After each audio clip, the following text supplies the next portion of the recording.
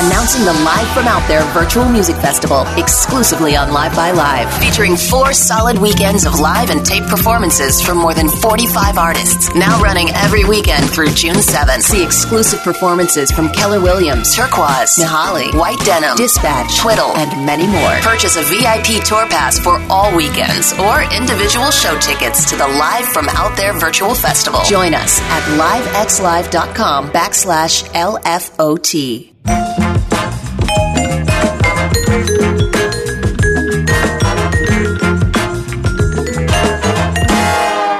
And welcome to Doctor Who Podcast. Again, everybody keeps supporting the people that support us. Check out those streams I put out there every day, and do support the charities that are helping out in the setting of the COVID outbreak. There's a lot of great charity being done, and we should be doing this all the time. And so it reminds us that it's time to support those that are most vulnerable. Today, I'm delighted to bring my friend and what's the word I want to look for, Neil? Neil Shubin is somebody I admire like phenomenally. He's written, his first book I was a big fan of, called Your Inner Fish. His new book is called Some Assembly Required, Decoding 4 Billion Years of Life from Ancient Fossils to DNA. And Neil, welcome. Well, it's great to be here. Thank you. And the reason I'm such a fan of yours is I was reared as a biologist. That's what was my original training. And circa 1970, 1980, if you were reared as a biologist, you were reared as a evolutionary biologist. Yeah, no doubt. Strictly speaking. And so I've always, whenever I've assessed anything, and I'm always in these situations like we've been in with COVID and stuff, trying to understand the biology and why things happen. My default method is, well, what did this do evolutionarily? What purpose, what function did this, or how did this happen from an evolutionary perspective? And that has been your life. It has been. They say, the great quote from Theodosius Dobzhansky, one of the leading lights in our field, is nothing in biology makes sense except in the light of evolution. Yeah. And that's been the guiding light for me in my entire career, and it sounds like for you as well. Yeah, and it's weird when people take issue with evolution. To me, it's like, no. There's no evolution. There's no biology. There just doesn't exist. That's right. And what's remarkable to it, and one of the things actually motivated me in writing this book, but motivated me throughout my career. And let me before you talk, Neil, let me just push something aside right up front. For those of you that are creationists or believe that God did this all, I would urge you to look at how evolution really works and the awesomeness of it. You will be struck with awe at the glory of what God has created. you can't look at the reality of biology and not be struck with awe. And if God did it, whatever did it, it's awesome, whatever it is. But please don't minimize this biological thing and how it works. And the beauty of the theory, the beauty of the data, the beauty of the experiments and the discoveries. I mean, there's an aesthetic to it as well. It's beautiful. I mean, it really is the way it can explain our world. Yes. So I interrupted you. You were starting to say something. No, I was just going to wax on the same point, generating it from a different side. I was just thinking about Charles Darwin in 1859 when he published The Origin of Species. He had no theory of genetics, let alone any understanding of DNA. Yet everything we've learned about DNA in the past 50 years has basically filled in the blanks of evolution. He had no way of knowing about any of that stuff, yet it fits so beautifully. And to me, that's the sign of an incredibly successful idea that unifies observations, that makes predictions about things that people didn't even know about at the time. Just really wonderful stuff. Right. A lot of people aren't aware that Mendel followed Darwin. People thought that even though there was Lamarckian evolution, there's ideas of evolution all the way back to the Greeks, but none of it had the mechanism of natural selection. That's right. And, Darwin had no idea of the gene, no idea of genetics. And it was actually at the time people criticized him for that. How can you have a theory without understanding heredity? And in a way they were right, but he was only vindicated, years later. So. Yeah. So the book, talk to us about the book and what we can learn from it. Does it go back to your studies in the Arctic? It does. It's so basically what I'm looking at, what really inspired this is the question, how did the great transformations of evolution happen? How did fish evolve to walk on land? How did birds evolve to fly? When you step back and just look at the endpoints of these changes, they look so impossible, right? You think about, what has to happen for a critter to walk on land? Yet everything we've learned in the last century and a half has showed us how that happens. And it's often very surprising. And part of the observations that I brought into this, which have really blown my own mind, to be quite honest, is just the power of understanding DNA. So, I'm a paleontologist. I work on fossils. I dig, my team and I discovered a fish with arms and legs and lungs and gills in the fossil record. One of the first critters to walk on land up in Ellesmere Island, up in the Canadian Arctic. But you predicted you'd find that. That's right. And by the way, we weren't right for 5 years. Yeah. You had to keep looking. We had to keep looking. And, the 6th year we finally found it. It was like, people asked, how'd you feel? I was like, as much relieved as I was joyful. Well, but there's an interesting piece that I've heard you speak about, which is that you didn't find an organism that was the missing link. There was a widespread species that was the made the connection. That's right. There are like 20 of these things. And it turns out there are creatures like this known now from elsewhere in the world. So it's just not a one-off. They're actually they're not rare. They're pretty common. But what blew my mind and actually what motivated me for this book was just the power of DNA and what we've learned since the genome projects. We had the Human Genome Project, was published around 2000. To great fanfare, cost billions of dollars, over a decade to do. Now we do genome projects in an afternoon for less than $1,000. And we have all these genomes. We have genomes for corn and everything like that.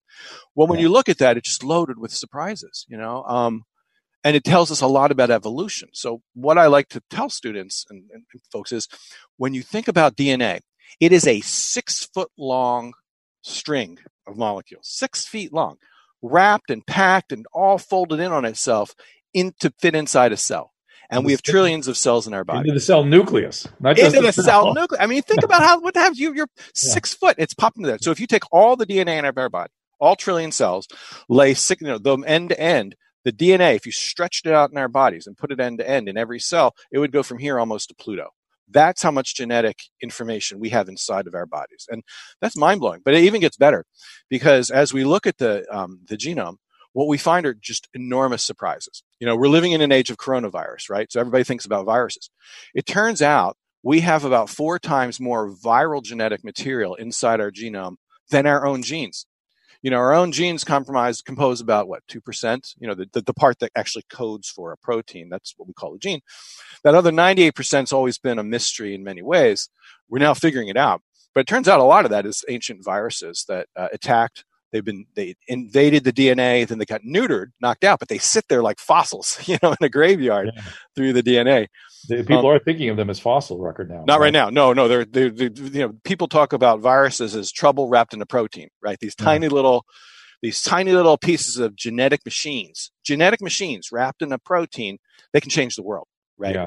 A lot of them are benign, but some of them can. Look at what's happening now. But they're even more surprising. Our relationship with viruses is incredibly complicated.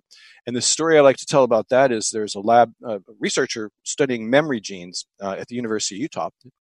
And he's not interested in viruses. He was interested in memory. And he was working on a gene called ARC, A-R-C. And it's famous for being involved in memories. Mice that lack ARC don't remember puzzles that they solved the day before.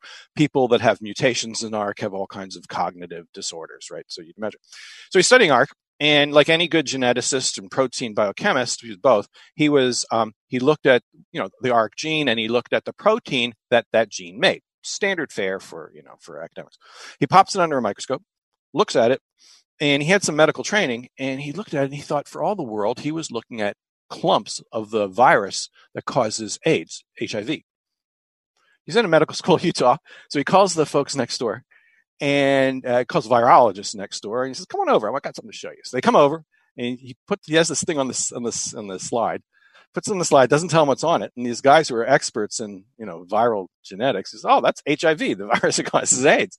He's like, it's a memory gene. So then they looked at the sequence, the genetic structure of ARC. Turns out it's a virus that's been repurposed. This gene was once a virus that was repurposed to now function in memories. And when they looked at it, the idea is that maybe there was an infection hundreds of millions of years ago, that in our distant ancestors, because it's present in a lot of different species. And then that gene, that virus was then domesticated, was neutered, and then put to work for a new purpose.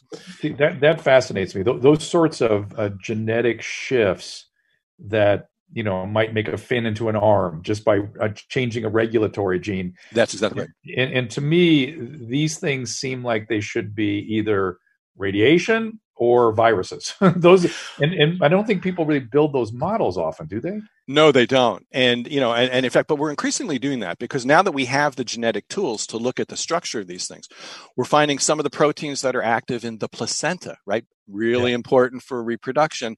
Those two are repurposed viruses that invaded our species years ago and then were repurposed. And what happens is viruses, they go from cell to cell.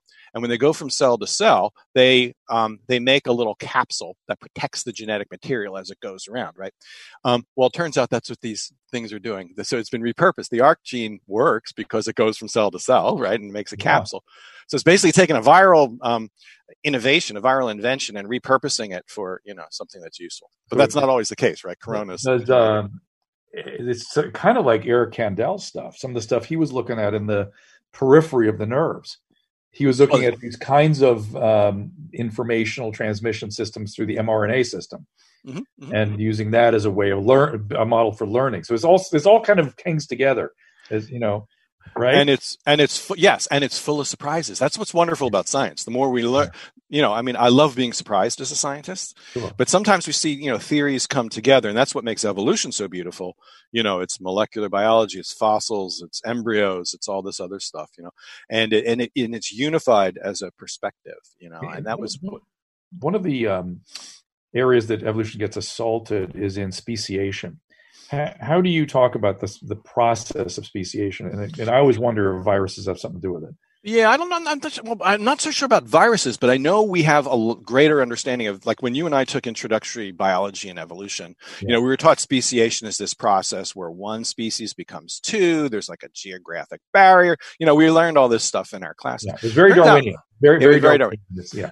Well, we're learning now that there are certain genes that are involved in speciation. They can identify particular genes that are involved when animals speciate.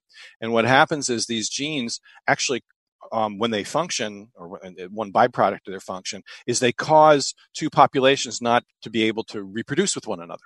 So there are genes behind creating the whole idea of species, the whole. But it's sort of a genetic barrier rather than a geographic barrier. Yeah, you can have geographic barriers. That's certainly a big part of it. You can have behavioral barriers, but ultimately it has to translate into the genes, and that's one thing we've gotten very good at with the molecular biology is sort of the genetics of everything, including speciation. And honestly, that's what motivated the book, but that's what's motivated my own research, really. Yeah. I've been a paleontologist for 40 years, but now I do DNA work. Why? Because it's so incredibly powerful. I didn't want to miss that party. That's just so powerfully, explanatory for what I do. Like my team and I showed that many of the genes that build our hands and feet, that are necessary to build our hands and feet, those genes are present in fish. And what are they doing? They're building the fins of fish. But what are they doing in the fins of fish? They're building the terminal end of the fins, just like the terminal ends of our hands and our appendages are our hands and feet. So what you're finding is that a lot of evolution at the genetic level is repurposing, not always inventing new stuff, new genes, new things like that. It's using old things in new ways. So the way a hand came about, one of the processes behind it genetically is using genes that were already present in fish fins, making the terminal end of a fish fin, or just repurpose it to make digits and fingers and wrists and so forth, stuff like that. Right. I think of those as regulatory genes. Right? Regulatory genes are where a lot of the action is. Yeah. So to step back, so when we talk about regulatory genes, there's sort of two things to think about. You can think of our genes, and those are the parts of the genome that contain the code for a protein. Yeah. But then there's a whole nother stuff, which you're referring to, the regulatory genome, which tells the gene when and where to be active, right? Yeah. So when you think about this, we have trillions of cells in our body. Pretty much each one of those cells has the same DNA inside of it. So what makes a muscle cell in my hand different from the cells inside the retina of my eye? It's not the different DNA that's in the cells. It's which genes are turned on and off, the regulatory genes, what we call the regulatory part. Yeah. That's incredibly powerful because that's the kind of the computational machinery that tells genes when and where to be active. And that's sort of the software. If you think of the genes as the hardware, right, the proteins, the software is the instructional toolkit that tells those genes when and where to be active as bodies are built from egg to adult and, in evolution. So that's become enormously powerful in evolution, this regulatory genome. as you say, because it's showing us, how the computational software, the toolkit that builds bodies, how that came about, how that evolves, how that changes. And again, it's just so powerful because we're finding that many of the differences, say, between fish and people, fins and limbs, it's not necessarily the genes inside. It's when and where those genes are active, and it's that computational, the software, if you will. Right. They're turned on during development in such a way as to cause more elongation of certain bones and muscles, and the raise of the fingers, probably a little separate mechanism, mm-hmm. right? Exactly. And somehow these things sort of happen because of something that happened somewhere along the way. And your search was to find one of those links. Yeah, and we did. So it was really, we did it in two ways. One is looking at the genetics of living creatures and finding, we can ask the question now. I can look at the genome of a mouse, mm-hmm. the entire genome, and I can look at the entire genome of species of fish. And I can ask the question, what's different between the two? We can now ask that at the genetic level. And that's kind of one of the things we do. And by the way, it doesn't even, the wizardry that happens in the lab is really amazing. We can take mouse genes and put them in fish and ask what they're doing. And we can put the fish genes in mice and ask what they're doing. Yeah. Put human genes in fish. We do it all the time. Furthermore, we can edit the genome now using a technique, called CRISPR-Cas genome editing. We can actually edit fish genomes. We don't do it with people. We do it with fish. And we can remove genes. We can move them around. And so we can really sort of monkey with this and to ask evolutionary questions. Very powerful. But then the other approach is just the classical one, which I do. I would now work in Antarctica. I used to work in the Arctic. Now I'm further south, way further south. Looking at great transitions. So I can predict likely places to find fossils. There's a simple toolkit. You look for places in the world that have rocks of the right type and age to answer whatever question interests you. In my case, I'm interested in how fish evolved to walk on land. Takes me to rocks 375 million years old, rocks that were formed in ancient rivers and streams.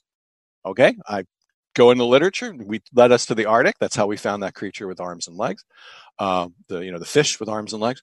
And it's led us now to Antarctica for a similar sort of find. Can you talk about it?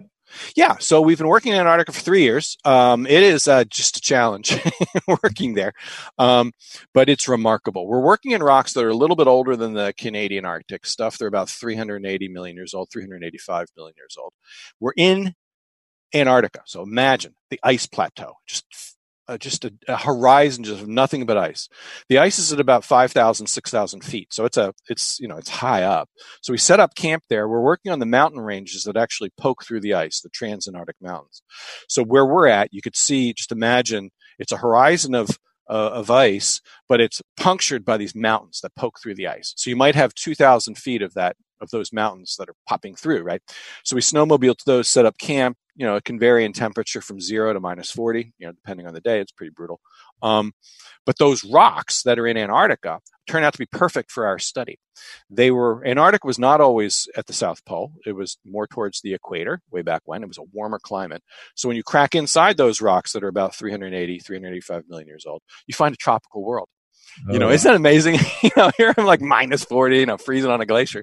But in the rock, tropical plants, tropical fish. Yeah, it's a whole different world. Huh. And we found some of the earliest sharks, freshwater sharks. We know how this all transitioned south like that? Yeah, we can follow it. So what you can do is, using the notion of the theory of plate tectonics, continental drift, but we can also look at signals in the rocks themselves to show us the latitude that the rocks formed in over time. So we can actually map over, over tens of millions of years how Antarctica went from towards the equator, shifted to the South Pole. Yeah. And as it did it went from a tropical rainforest environment to this frozen wasteland. But where I work, there's I always wondered if any of those asteroid strikes accelerated any of that over no one seems to. I never find that talked about anywhere. No, we don't really. So no, it's more something like that is much more related to the asteroid strikes have a huge effect on the Earth. Don't get me wrong. Yeah. Giant. But this is much more due to the internal sort of convection inside the Earth itself. We think, there's a lot of theory about that. Anyway, so this thing motored down, and then the climate changed. So we found some of the earliest sharks. We found some of the earliest bony fish. We found a relative of the creature up north, lower in the tree. It's just as a field day for us. We're going to have to spend, my lab's shut down right now, so we can't really work on the stuff. But when we resume, we'll be back in business looking at the fossils. The technology's changed a lot since I worked on my, the Arctic fish. We now, we used to, like when we worked on a fossil, you'd sit with a needle and a pin vise and remove the rock grain by grain. And now we don't do that. Now we throw it in a big, high-powered CT scanner, not a medical one. This is like for industrial use. It would fry you. It's like 240 kilovolts. Wow. Anyway, so you throw the rock in there, and you can see right inside the rock and see the fossils. And we can sort of prepare it digitally and get a digital capture of the thing. So we have one downstairs here. And yeah, that's where we're just going to mass produce it. Just going to scan every rock we brought tons of stuff back from Antarctica. And this is a river environment, right? Yeah, ancient rivers. I've heard you say that it was a pretty hard to last long in those rivers. No, you wouldn't like it. So basically, it's a fish eat fish world. We wouldn't last long because, basically you have 15-foot-long predator fish with teeth the size of railroad spikes, okay? So crazy. Like giant crocodile kind of things. You had, even the small fish are nasty, big wide heads like monkfish with just teeth that interdigitate, brutal. So, basically everything's a carnivore in these ancient streams. And so I like to say it's a fish eat fish world. 3 strategies. Get big, right? Because big fish eat little fish. Yeah. Get armor, get body armor, like, external, like bony skeletons, or get out of the way, get on land, Fast. And that's kind of what happened back in the Devonian. So talk about the specific fish and what you found, even back to the uriner fish part. Because that was interesting to me. And since we talked about that, I've gotten involved in a lot of theory about the development of the branchial pouches, which is sort of what you were looking at in the fish. That's what we're doing. Yeah, and its connection to our social functioning. It turns out that there's a lot of information we get and use that comes developmentally from those same regions that you were looking at. Well, there's a lot of, there's like glandular tissue in there. There's all kinds of stuff. So basically we designed an expedition to find one of the first fish to walk on land. And we looked at rocks of a particular age and a particular type. And we found, after 6 years, a fish that has, arms and inside its fins, has lungs and gills, and all that stuff. I also want you to talk about lungs and gills when you have a chance. But go ahead. Definitely. Yeah. So we, found a fish that had all that stuff, and then, we found 20 more of them. We found small ones. We found big ones. We found the front end, the back end. We now know the rocks we're looking at. So now we extended the search to Antarctica. It's just been a gold mine, and when you look at a fish like what we found in the Arctic, it has an ear bone, a single ear bone, one bone in its middle ear, right? And that bone once was a gill bone.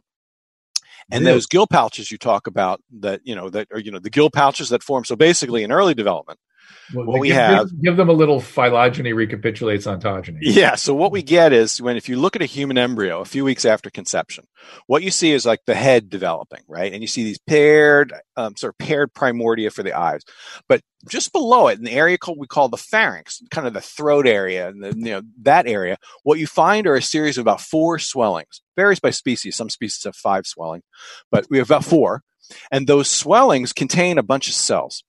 And those cells, if we look at them in fish, in those swellings, they become portions of the gill apparatus, the muscles, the nerves, the bones, the arteries that form the gills, right? What do they do in us? The first that first swelling becomes portions of the lower jaw and 2 bones inside our ear. The next one forms 1 bone inside our middle ear, as well as a little throat bone that lies at the base of the tongue called the hyoid. And then the other 2 become portions of the voice box, as well as all the muscles and nerves and bones. And the thyroid and some endocrine thymus, stuff. Thyroid, all that stuff, glands. And they all correspond to this fundamental organization that we see in the early embryo. And I remember when I saw that for the first time in the anatomy class in medical school. Yeah. It blew me away. I could not believe that. Me too. I could not believe that. I think it's why I got hooked on now the what's called the polyvagal theory by Steve Porges, where he's doing hooking vagal and autonomic informational flow through that branchial pouch development, whereby there's this social emotional system that allows us to literally like tune our ear to the prosody of our mom's voice. And our voice box to communicate social information, again through prosody and tone, and it's all autonomic. It's all hooked into the parasympathetic system. Wow. I love the parasympathetic system. I need it now. It's the relaxation system. And so I'm trying to, we have, as you know, two systems, the sympathetic and the parasympathetic. One is the sort of fight or flight response, sympathetic. The other is the parasympathetic, the rest and calm relaxation response. In the age of COVID, I like my parasympathetic. Yeah, great. Yeah. So it's also the heart. It's also the heart. And it's that's right. And 80% of it is afferent. So you're actually getting a ton of information from your chest from it, part into your emotional systems. Yeah. Well, that's why, when you think about sort of meditation practice, the first thing they teach you is to control the breath. That's right. Right. And that's because that getting back to your afferent thing, getting back to sensing that the minute you control your breath, you are that the parasympathetic and sympathetic are kicking in, and it does affect your mental and cognitive state. And that's been known for, millennia, and that's why breathing is so fundamental to a meditation practice, as well as everything we do. You control the breath, you control your concentration, is a lot of it.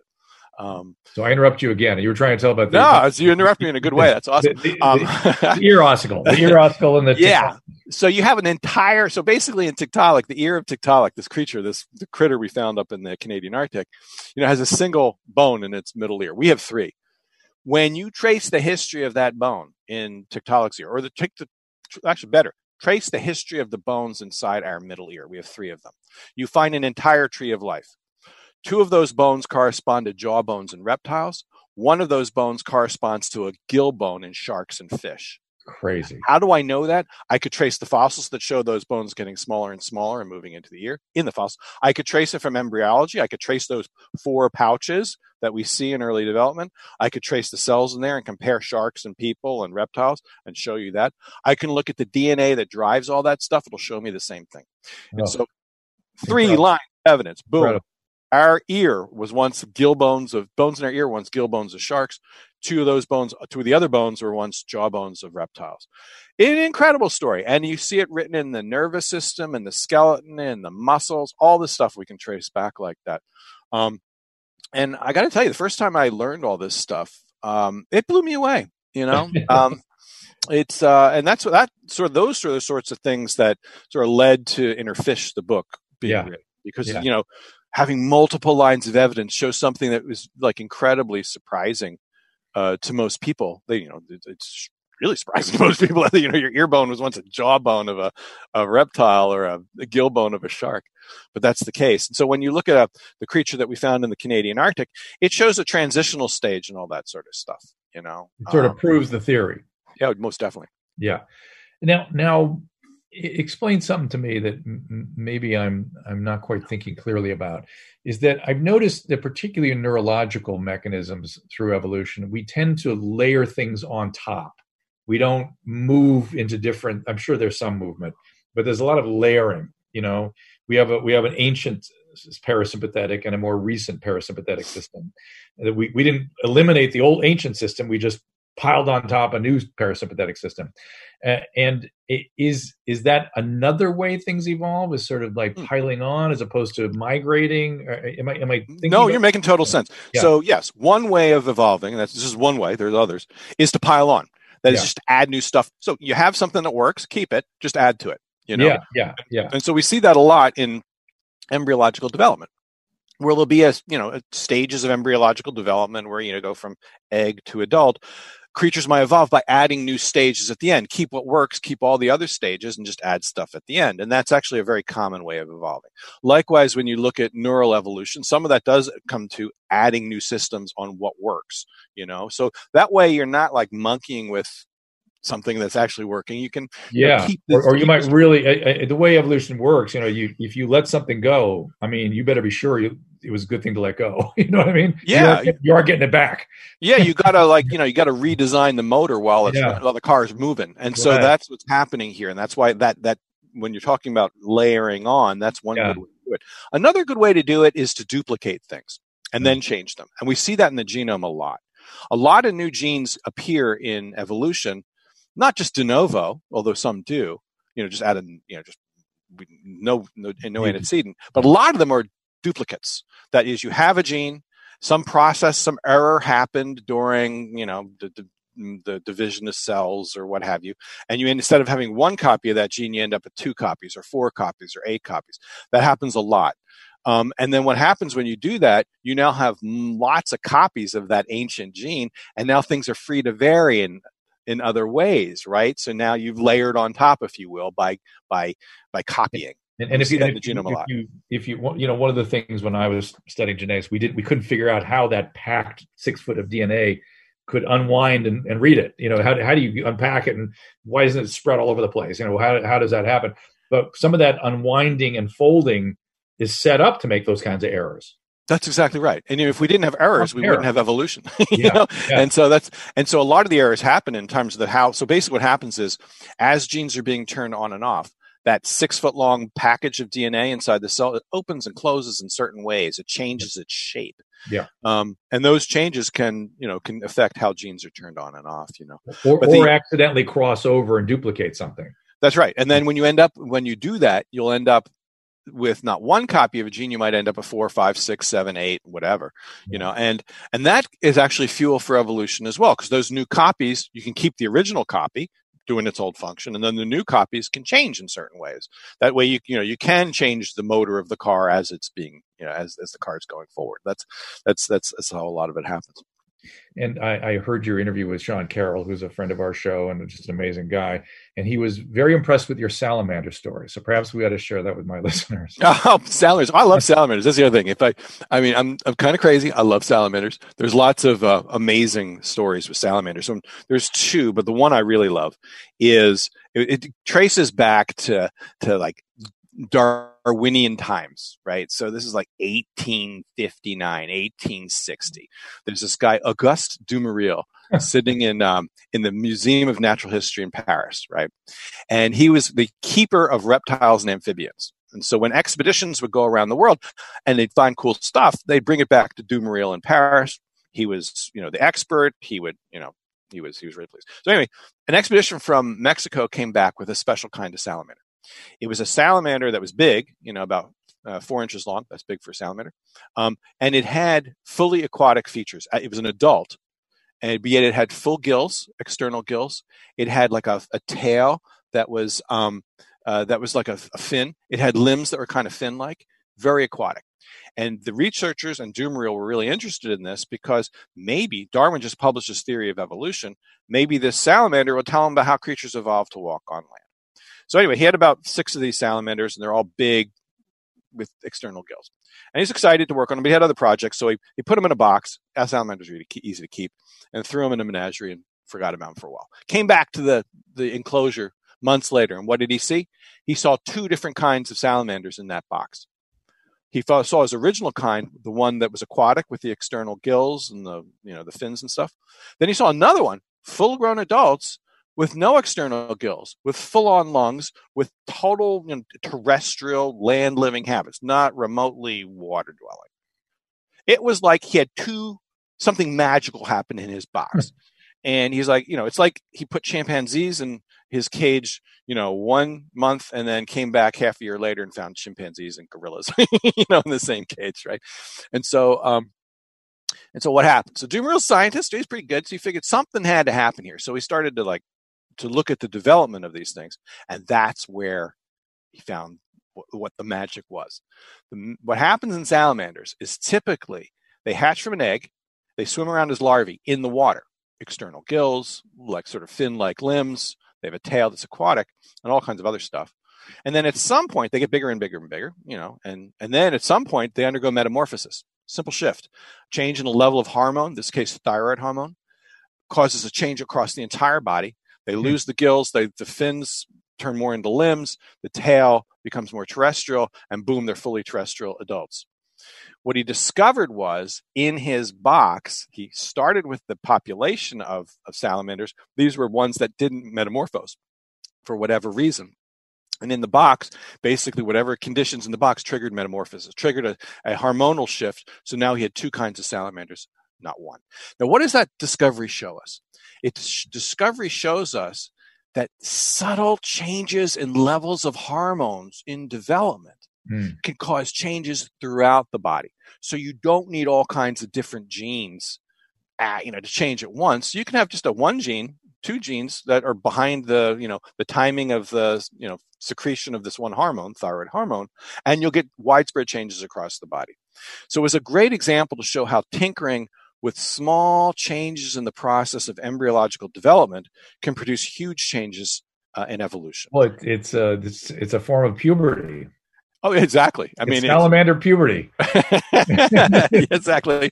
Yeah, metamorphosis of 14-year-old humans. Right. I mean, that's what happens to humans. They turn into different creatures at a certain phase when a certain hormone turns on. And imagine you take all that Sturm und Drang and you put it just into like 1 week. So imagine a 1 week line. Oh man, yeah, exactly. It sort of feels like that's there's experience talking here, definitely. Give me more on gills and lungs, because that goes at that issue. And I heard you talk about it before, and I couldn't quite get my head around it. Yeah. So this is what's amazing. Okay. We always associate. So if you think about when creatures evolved to walk on land, what did it take? Well, they had to have arm bones inside and wrists, but they also had to have lungs. Yeah, the arm bones and the fingers things does not impress me nearly as much as lungs. And this is where the story gets super surprising. Yeah. If you look at the distribution of lungs in the animal kingdom, who has them? Well, creatures that live on land, reptiles, mammals, birds, amphibians, but also fish. And in fact, the most primitive condition of fish is to have lungs. This is the part I couldn't get my head around. It's amazing. Most people. Where are they? And yeah. You say lung, what are they? They're alveoli? The alveoli, surfactant, lobes.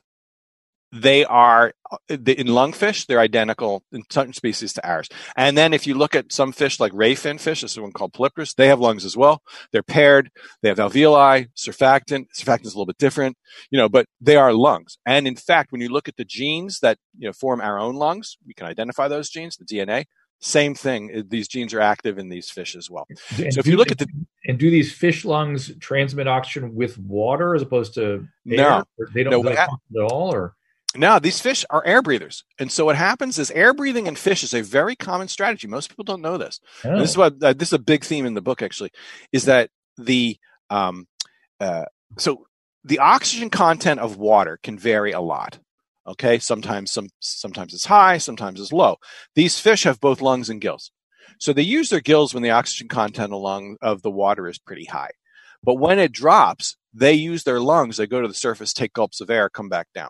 So think about the lung as sort of an accessory organ. It's sort of it's a secondary organ for when the oxygen level in the streams won't cut it. And hold on, a lot of fish have that strategy, or a few? Yeah, a lot. The most primitive fish have that strategy.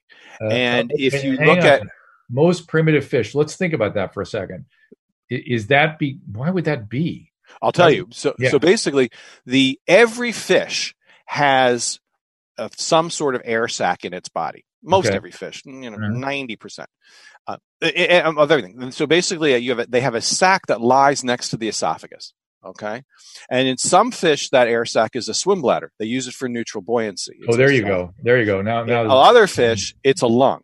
So they have one or both, and so basically you either have a lung or a swim bladder. Every fish has some sort of air sac. So there's a lot of stuff in evolution where something that had one function all of a sudden subsumes another function. That's exactly it. So this is the idea here. So the origin of air breathing did not involve the origin of a new organ. It involved changing the function of an organ that already exists. And when we think about that, isn't that incredible? And most people don't know that. And that's actually one of the big things in the book. I wanted to point things like that. The same thing's true with feathers.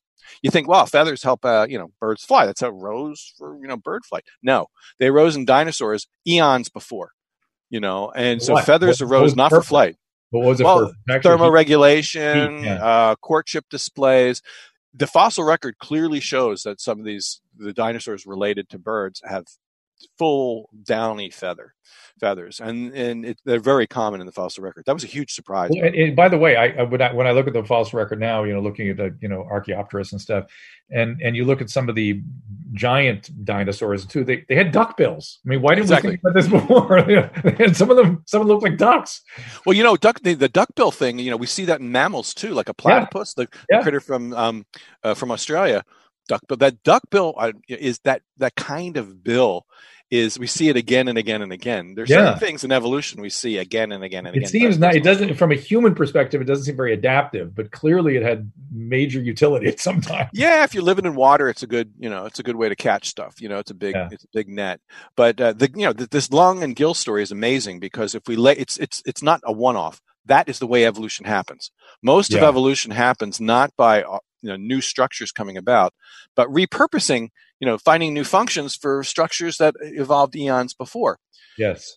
So if you look at the fish that were living in these ancient streams 375 million years ago, they already had fins with limb bones inside. They already had lungs and gills. They already had necks, and they were using them as fish to live on the water bottom, to live in the shallows. So they already had the toolkit necessary to walk on land. And when the impetus came to walk on land, they had it. They were ready to go. So it's really funny that, having, thinking of this story writ large, the way you've been describing it to me and, helping me fill in some of the pieces in my own knowledge. Now I immediately start thinking, well, how did we get mammals? How did that happen? That becomes my next question. Yeah, because everything makes sense until there. And then it's like, well, wait a minute. Now we got something totally different going on. Well, mammals, I began my career not on fish. I began my career actually on mammals. It's like I went to graduate school to work on fossil mammals. I got bored of mammals, but I love them. But it's research-wise, I found more problems than fish. So mammals arose about 200 and 210 million years ago, and their closest relatives are these creatures we call mammal-like reptiles. They are reptiles that look very dog-like. So one of the things, dog-like, yeah, dog-like, yet they're reptiles, and so there's a lot of diversity of them. But the ones that are that are closely related to mammal look really dog-like. They don't have hair or anything like that. But if you think about mammals, there's lots of traits that are distinct. They're distinctive in mammals. One is having an ear with 3 bones inside it, middle ear bones, the 3 middle ear bones. And that's kind of unique to mammals. Turns out we can trace those middle ear bones all the way back to reptiles, to the jaw bones, using the fossil record. And we can do that with the DNA record as well. But it's a very beautiful series. We can show how mammalness gradually arose at the end of the Triassic from one group of reptiles. They got smaller and smaller and smaller, probably nocturnal. So that's probably behind the metabolism, the high metabolism that we have. Maybe that because mammals have warm-bloodedness. Probably once they became warm-blooded, they needed integument. They needed skin structures like hair to pull it in. But it's actually a wonderful series to show how these dog-like reptiles got smaller and smaller and smaller. Their ear bones, their jaw bones transformed into ear bones. We can follow that in the fossil record very beautifully. Their limbs changed. And we have fossils that show this from around the world, from Russia, from the United States, from China, and so forth. So it's a really fabulous story. Amazing. Yeah, it really is. Now you wrote another book I'm not aware about. I have not read, called The Universe Within, and that was in 2013. Let's say Interfish was 2008. So I didn't know you'd written a book in between. What was that one? That one really touches on some. I was a child of the two things when I was one reason why I'm a scientist is the Apollo space program. When I was growing up, seeing humans walk on the moon just blew my mind, and the other was Carl Sagan, and his cosmos and all that. Right. And so this was sort of an ode to Carl Sagan because he always talked about stardust. How we are stardust. We're related to the stars. The matter that makes us was born in the fusion reactions of stars. Well, in writing Interfish, I was impressed by even more than that. That is, you can trace the history of the formation of the cosmos, the solar system, the formation of the planet, those great events inside our own bodies. So our own presence on Earth, our own structures are related to the formation of the solar system. Do you go back to the first and second law of thermodynamics, or where we go? No, I actually go back to the Big Bang, but but I trace it even further and further more recently. So let me give you one example. Mm-hmm. So much of human evolution it relates to the ice ages. There have been ice ages. The ice has gone from the poles towards the equator and back, and that dance of the ice has really changed the climate at a particular time in our own evolution. So we wouldn't be here in the same way if it wasn't for ice ages. It turns out that one of the main factors driving the ice ages in the distant past is changes in the orbit of the Earth and our relationship to the gravitational relationship to the planet Jupiter. So it's an amazing story. Really? Yes. I've not heard this. Yeah. So basically, if you think about the solar system, and planets are orbiting around the sun. Yeah. Well, you have these huge, massive planets, the gas giants, Saturn and Jupiter, that they affect the orbit of the Earth. So what happens is the orbit of the Earth it can go from being sort of more of an ellipse to a circle. It can go from the tilt of the Earth can change a bit, and that does it on regular cycles of 100,000 years, of 40,000 years. So it's a regular cycle that are based on our orbital relationship to Jupiter. So when we're close to Jupiter, it exerts a gravitational pull on us, changes the orbit of the Earth. Well, those changes in the orbit of the Earth, it's been shown, and we've known this for about 60 years, changes the climate of the Earth in very predictable ways.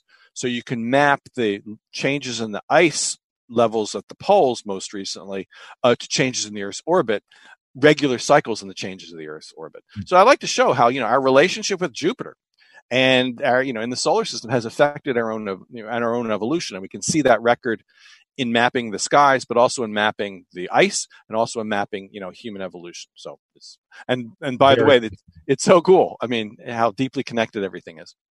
That is something I had heard about, and then my head always goes back to sort of the cataclysms we've had on the Earth, and didn't the poles shift at one point? The poles are shifting all the time too. Yeah. I mean, and we've had cataclysms. We've asteroids hit the Earth, that wiped out life. We've had the oceans get poisoned, get hyper acidified. That causes lots of extinctions. The Earth has witnessed some incredible revolutions and changes through its time, and species have tracked those changes. Well, and not only have they tracked it, this is the big evolutionary challenge, right?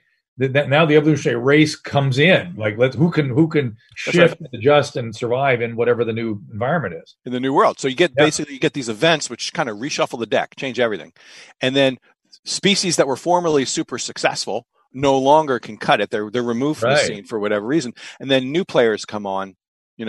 To new things. And so you see these events that sort of reset everything, or resets, like an asteroid wipes out a bunch of species for whatever reason. Then for whatever reason, those ones that survive now inherit a whole new world, and they can do new things. And so those resets have been a very important thing in evolution. So fascinating. Well, I appreciate you writing the book. I can't wait to read it. I heard you talk about it before, and I was like, okay, that's my next book. It's Some Assembly Required: Decoding 4 Billion Years of Life from Ancient Fossils to DNA. You can follow Neil at neilshubin.com. Also Twitter and Instagram at Neil, Neil Shubin, Shubin. Are you writing another one now? No, I was actually going to be on a book tour for this one, which got canceled. So I'm using that time to think of a new one, actually. Neil's in the National Academy of Sciences. He's a professor at the University of Chicago. What are you teaching primarily now? So I teach undergraduate anatomy. I'm not teaching this quarter, but next quarter I will. I teach a course, two courses actually. I teach an inner fish course, which is basically tracing the evolutionary history of the body, into deep time, fish and worms and flies. And then the other course I teach, I work with a cosmologist, and it's a course called Origins, from the Big Bang to Human Consciousness. So basically, it's 13.7 billion years of the evolution of the world, and that's the book. That's your next book. Yeah, no kidding. Right? Because I became a fan of Sean Carroll because I don't know if you listen to his podcast, but he's awesome. Yeah, definitely. He's extremely good at explaining the fundamentals of physics. And as a biologist, I've always been fascinated that these molecules that form because there are these physical forces. I'm not even talking about atomic forces. God only knows the influence of those, but I mean thermodynamics and energies and entropy and enthalpy working itself out so these proteins fold, and then they behave in a certain way because of the laws of physics. That's right. They don't behave that way because they know how to behave. It's the laws of physics and the mathematics around the probabilities of them behaving in certain ways. That's right. That's life. That's it. That's where life came from. And the story. And so to try to make sense of those things, the math and the complexity and the probabilities. Well, let me finish with this last. Let me ask you a philosophical question, because I'm sure, given you have a similar view of biology to my own, you have thought about free will. And are you a determinist, a compatibilist, or a free will denier? How do you come in on that, sir? I kind of think we don't have much choice in things. I think biology is. But let me push you back and say, but biology is a giant probability equation. Yeah, that's right. In that infinitely probabilistic system, there's room for I don't know what. Something where there's something. I think feeling that I have free will, I'm more of a compatibilist in some ways, but okay. I mean, feeling that we have free will definitely impacts our the way we choose things. But, the more you study biology, the more you realize that, boy, so much is hardwired in our system. Now, that doesn't mean, walking through my day that everything I do is determined. But, boy, some outcomes are going to be much more likely than others, probabilistic, based on the structure of our brain, the way our nervous system works. And, and the history that our brain, encountered as we grew up. But categorically, humans live in a better world if they are at least compatibilist. Exactly. Yeah. No, exactly. And I think, crime and punishment and all these important things only work if you think about it that way. So, Yeah. And again, even though we may be determined, some of those external forces help with those determined behaviors. Oh, most definitely. Oh, yeah, most definitely. No. And it would drive me crazy if I thought I was completely determined in everything. But right, yeah, that's the way I'm at. So, well, listen, Neil, it's a delight to talk to you again. I can't wait to read the book. Any website or any place else you want to refer people? Yeah, you can just go to our Tiktaalik website, tiktaalik.uchicago.edu. Has a lot on the fossil itself. My Twitter feed, I'm always posting stuff on, Neil Shubin on Twitter, posting pictures of Antarctica and the Arctic and crazy stuff about genetics. Have a lot of fun with it. And Tiktaalik is spelled Tiktaalik, Tiktaalik rosea. Yeah, an Inuit word. It's awesome. Well, Neil, thank you for spending time with us. I appreciate it. Thank you. I'm so excited to talk to you again, and congratulations on all this and all your success and scientific success as well as literary success. I think it's fantastic. So I can't wait to read it and be a part of it. Well, thanks much. Take care. All right, Neil, take care. Cheers. For calling times and topics, follow the show on Twitter at Dr. Drew Podcast. That's DRDREW Podcast. The music from today's episode can be found on the Swingin' Sounds of the Dr. Drew Podcast, now available on iTunes. And while you're there, don't forget to rate the show. The Dr. Drew Podcast is a Corolla Digital production and is produced by Chris Loxamana and Gary Smith. For more information, go to drdrew.com. All conversation and information exchanged during the participation in the Dr. Drew Podcast is intended for educational and entertainment purposes only. Do not confuse this with treatment or medical advice or direction. Nothing on these podcasts supplement or supersede the relationship and direction of your medical caretakers. Although Dr. Drew is a licensed physician with specialty board certifications by the American Board of Internal Medicine and the American Board of Addiction Medicine, he is not functioning as a physician in this environment. The same applies to any professionals who may appear on the podcast or drdrew.com.